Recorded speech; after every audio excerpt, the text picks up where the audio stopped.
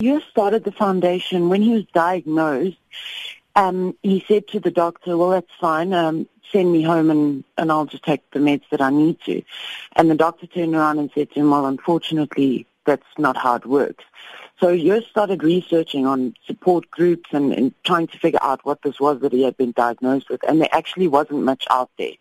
So he decided to start the foundation to obviously support people who were diagnosed with it.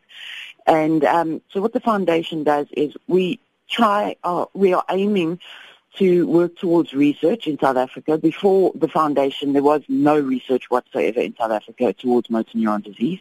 There is currently research going on because of what UST has started. Then it also, we have about, currently I think we're on just over 80 beneficiaries who are still alive, and to date we've helped over 130 in South Africa who have been diagnosed with MND.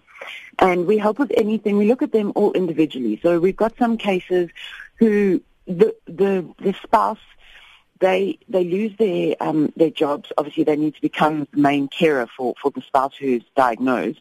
And so some just need groceries and others need emotional support.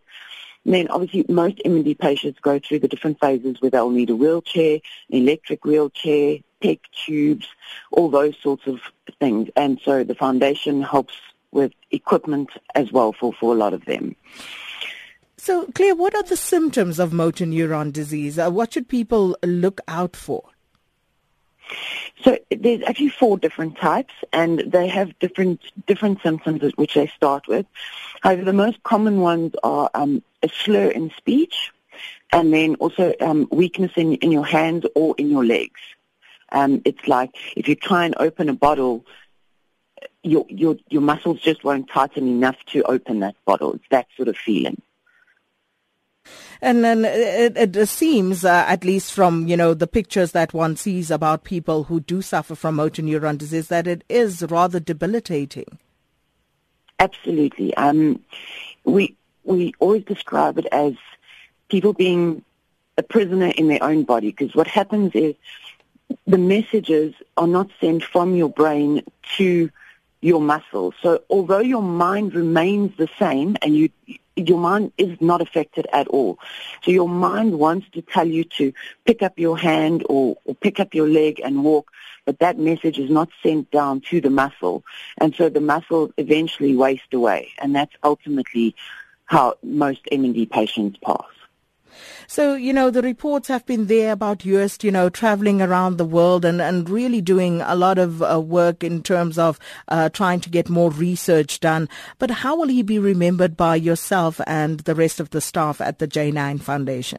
UST he was a phenomenal person. I think we all know that we the better for knowing him. He was a joker. He used to use the people around him as his tool for his pranks constantly. But he was just the most phenomenal fighter. He never, ever, ever gave in to this disease. And he always, if you walked in any morning, as sick as he was, you would say, "How are you?" Yes, and he would always reply with "awesome." And I think that pretty much sums up his fighting spirit. Claire, are there any more details at this point about the funeral arrangements and the memorial service? The memorial will be held on Friday at Loftus Versfeld. It's open to the public and it will start at 12:30. And as for funeral arrangements, is there anything at this point? There is a few things being done at this point. However, that will be a very private funeral for the family.